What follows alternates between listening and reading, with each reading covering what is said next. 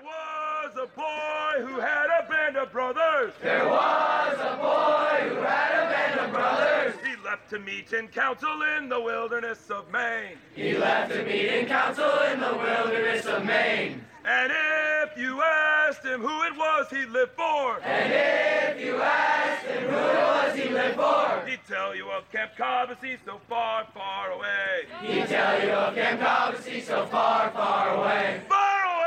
Far away! Far away! Far away! He'd tell you of Camp Cobbossee so far, far away. He'd tell you of Camp Cobbossee so Good evening, Cobbossee families, and welcome to the Cobbossee Evening Fireside Podcast. The Warriors and the Rovers are in their beds. The sun has long since gone down over the bunks, and it's time for you to find out what happened today. Each morning before the boys sleepily shuffle off to morning flags, blue sheets are put on each wooden breakfast table, and they are the color of a Maine summer sky, and each boy and each counselor looks over those blue sheets to see what will happen today. This is your blue sheet report about what did happen today, and just in case you were wondering, we had some wild weather today. We thought it was going to be just one big old block of hot 91-degree weather, and that was not the case. We had not one, but two thunderstorms roll right through camp at crucial moments, one during lunch and the other right in the middle of our hopeful round at 4 o'clock. So we'll get to that story in just a second. But Cobbossee was washed clean. Everyone got to run through the rain. Everyone also got to go swimming. Energy is high, and the competition, Cobbossee families, has been fierce. So here we go with the Blue Sheet Report for today. Day 3 of Color War, the second full day of action. Here we go. The day started with a 6:45 staff tennis match, and then off at 7:15, reveille. Everybody practicing all kinds of different things on the big open fields. One team around the Cobbadome, the other team around the volleyball court. Everybody marched up to the flagpole at 7:45, and then at 7:50, the two-person egg toss. Yep, all kinds of athleticism here at Cobbossee.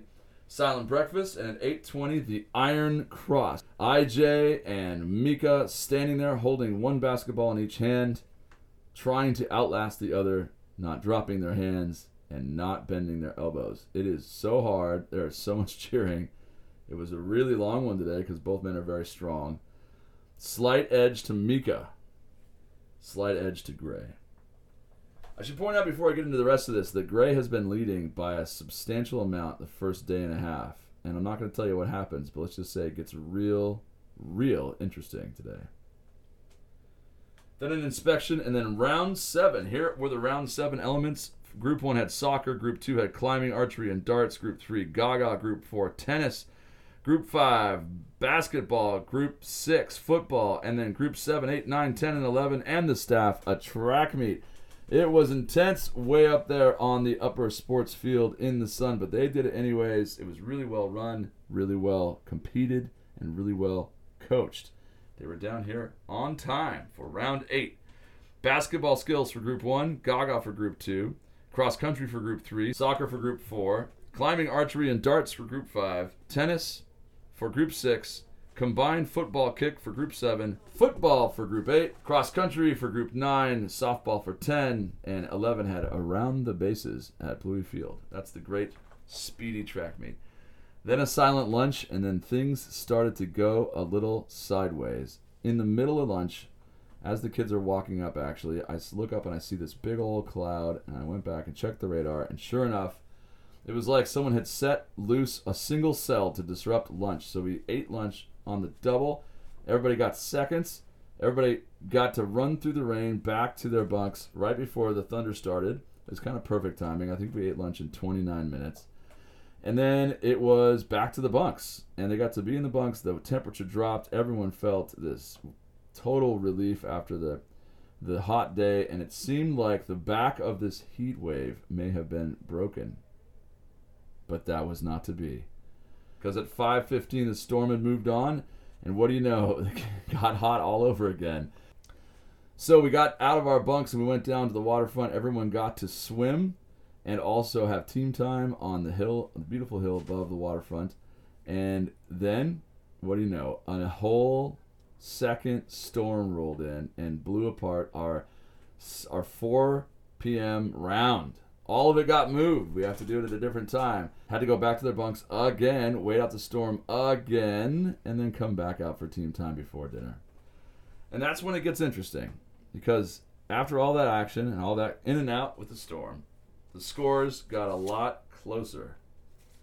Blue, behind by almost 70 points at some point, before the evening activities, had clawed within striking distance of gray.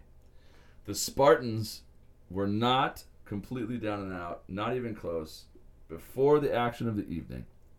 Gray, 647 points. Blue, 618. 18. Not a comfortable distance anymore for the Gray Tigers. I'm actually going to do the second half of this after this break. So that is your Blue Sheet report for today. The second full day of Color War, third technical day. Was that the last?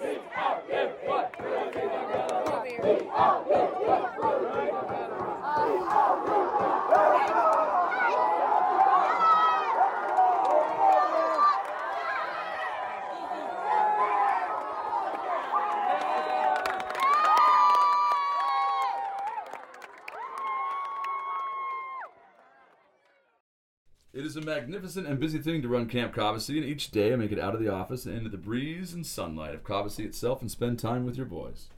Sometimes it's a game of knockout, sometimes it's watching an intercamp, and sometimes it's just marvelous one-on-one time with a single boy. Those times are often my favorite times. This is what I saw today. Color War itself is a marquee event. The kids will talk about it all year.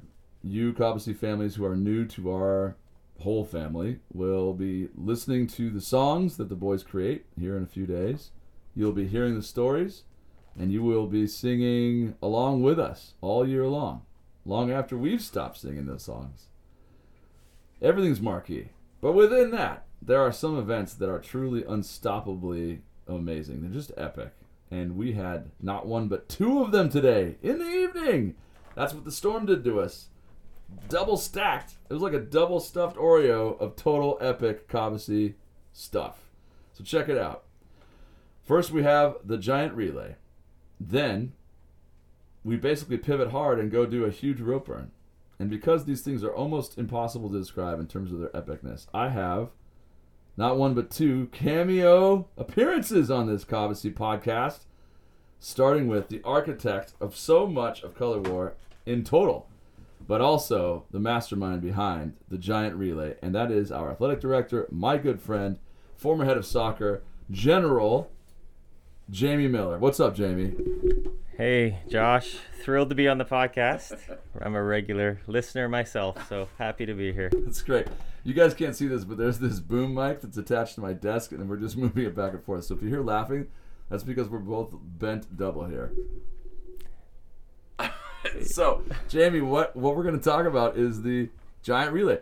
Let's just start with the basics. Why is the giant relay so epic? Why do the kids love it? Why is it an important part of Cobbossee's Color War in general before we talk about tonight's? Right. I mean, I think the giant relay is, it's a very, I would say, a campy event. It can be very silly at times, and it can be very, sports focused as well, but it's just a great big package of that. As we have gotten bigger as a camp, the giant relay has gotten bigger because the idea is that each boy does at least one thing in the giant relay. So tonight, the relay was 120 spots for each team. So such a massive undertaking, and it takes a real team effort to execute it, and there's so much planning involved, and it takes place all over camp, and it's one of those things you can't describe it unless you have seen it. It's just amazing. So just so our parents can get an idea, and our families, the farthest into the waterfront the giant relay makes it is how far? In this particular one, there's canoes that went around the docks. And the farthest away from the waterfront, up by the road, how high did this get as the parents come in? How close to the front of the very front gate of camp? So exit roadside, up to Stryker Street, where that's kind of even with lacrosse, and then the 7 mile per hour sign as you approach the lacrosse and soccer fields. So that's how high we went up today. Literally spanning all 110 acres. How many spots again? 120 spots for by far a Cobbossee record. So imagine I'm an 8-year-old and I'm standing there and my job is to run from A to B somewhere. I know that every single person on my team is also in this relay. It may be the first time I've ever been on the sports field and competing with someone who's 15, who's also 12 or 13, and so on. It's pretty amazing. Now, everyone got done with this one and was like breathing hard and looking at each other with big wide eyes saying this was the best, which is a lot, saying a lot, the best giant relay ever. Why were they saying that? Well, typically the giant relay happens in the afternoon. That's its kind of classic spot. For a few reasons, we decided, our schedule's been shifted. It's also been, as you know, very hot. So we decided, hey, let's try and do it at night. So we were fighting the clock in terms of lights, and it just kind of had a different feel to it with the nighttime start, as well as, it just kept getting darker and darker and darker. And we were fighting that, and it just, people listening might think, well, that's not good, but it actually added such an element of character to the whole thing, and it was just really, really special. And for the camp aficionados, the ones who come back year after year, this will be a really, really memorable giant relay. I would add also that because it was dark, everyone started getting creative. There were lights that got, literally stations lit up by golf carts and vans, and anything that required any sort of detail work got lit up by somebody's innovation, or some sort of, literally a working lamp got stuck above the flagpole so we could see what was happening with the bed relay part. All kinds of stuff like that happened. So camp looked different. It looked like a carnival kind of. All these lights scattered through the woods. It was great. And also, you left out the other part, which is that it was so close. I mean, 9 lead changes? Tell us about that. Yeah, that was by far what would make it the most epic. Is it was incredibly close. I mean, to give you an idea, this took, I think, about an hour and 15 minutes to complete. So the teams near the end with 5 spots to go were literally side by side running to spot 115. So in the end, Blue pulled it out, but the winning margin was so tight, and such a crazy, memorable experience, all gathering together by the flagpole right at the end as a whole camp. It was wonderful. Thank you, Jamie, and of course, thank you for all your hard work with this. This was truly epic. You guys will see the pictures, but there was a couple that are just so remarkable. That's that one. And with Blue winning, well, that thing's worth 40 points. It's just a 40-point take. There's no first or second or anything. So that means the score was a lead change also for Color War. Gray found themselves trailing at the end of that relay with the 40 points. It was Blue winning 658 to 647, and then the next event happened. It is the rope burn. It is about as camp as it gets, and we have in front of us someone who's won an uncountable number of rope burns himself. He used to be the man that you would draft just to make the rope burn go your way. Director of Adventure, our staffing director, my friend Matt Jonesy Jones. What's up, Jonesy? Thank you for having me, Josh. Absolute pleasure to be here tonight. I'm usually very busy at this time of evening, but I'm happy to make time. Thank you. So nice to have Jonesy here in his busy schedule at 11 p.m. So, Jonesy, generally speaking, why is the rope burn so amazing? I was thinking about this question, Josh. I'll hit you with a couple of buzzwords here. So, primal, intense, terrifying, exciting. I mean, straight up, it's just one of the biggest fires most of these boys and staff will have been around. It's going to be like an incredible memory for everyone that's there. Like, no one is involved in rope burn and isn't moved by the magnitude and the heat and the intensity of, teams of 120, 180 with staff, right? Just screaming, burn, baby, burn. And obviously, yeah, I just think it's a really intense, awesome event that we run. Feed the fire! Feed the fire! Feed the fire!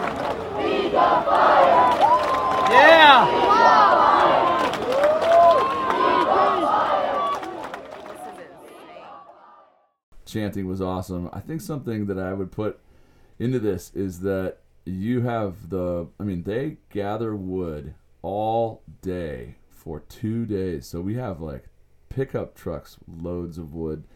They don't use pickup trucks, but that's how much it would take to move it. And so these flames are big. We have massive safety protocols just to set everyone's minds at ease. We have big old boxes that you can't move behind. Everybody has to move really deliberately. One of the things that was so cool tonight that I noticed was that because the fire teams have to be so careful, they are moving really slowly. And for the first, 10 minutes, there was almost no talking in the whole. It was like watching a clinic, a fire building. Everyone was really careful and quiet, and watching. The staff was quiet, the kids were quiet, and you could hear the fire team talking. Oh, this one goes here, this one goes here. Try this, and then suddenly they realized they could cheer, and it got really loud. What happened tonight, Jonesy? Take us through the result. Well, Josh, it started off pretty slow, as you say. I was pretty taken back by the silence that was awash in the crowd. And then the minute one team starts to, they pre-build, well, they don't pre-build, they put together a torch, and then they go to a central fire to start their burn. And that's up to the teams when they want to get that going. So some people take ages to build this huge sort of log cabin and then light this Viking pyre funeral. Is that what I would say? A Viking pyre funeral? Maybe cut that out. A Viking. So from Viking pyre funeral.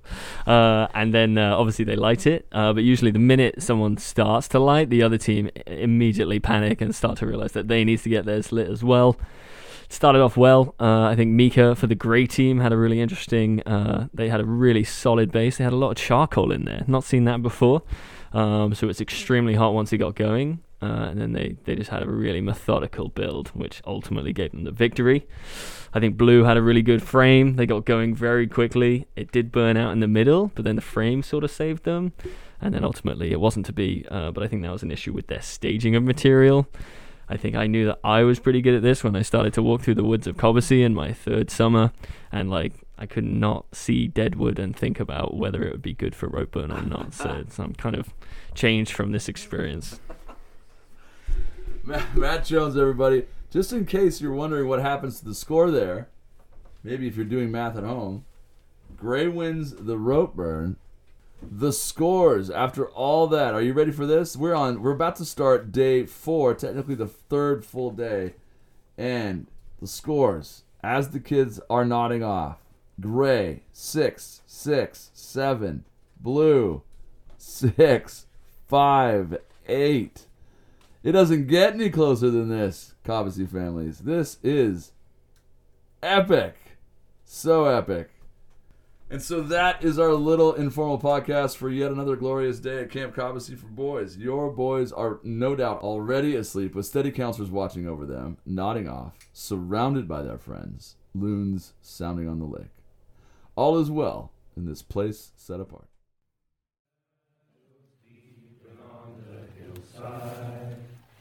And silence reigns on lake and shore.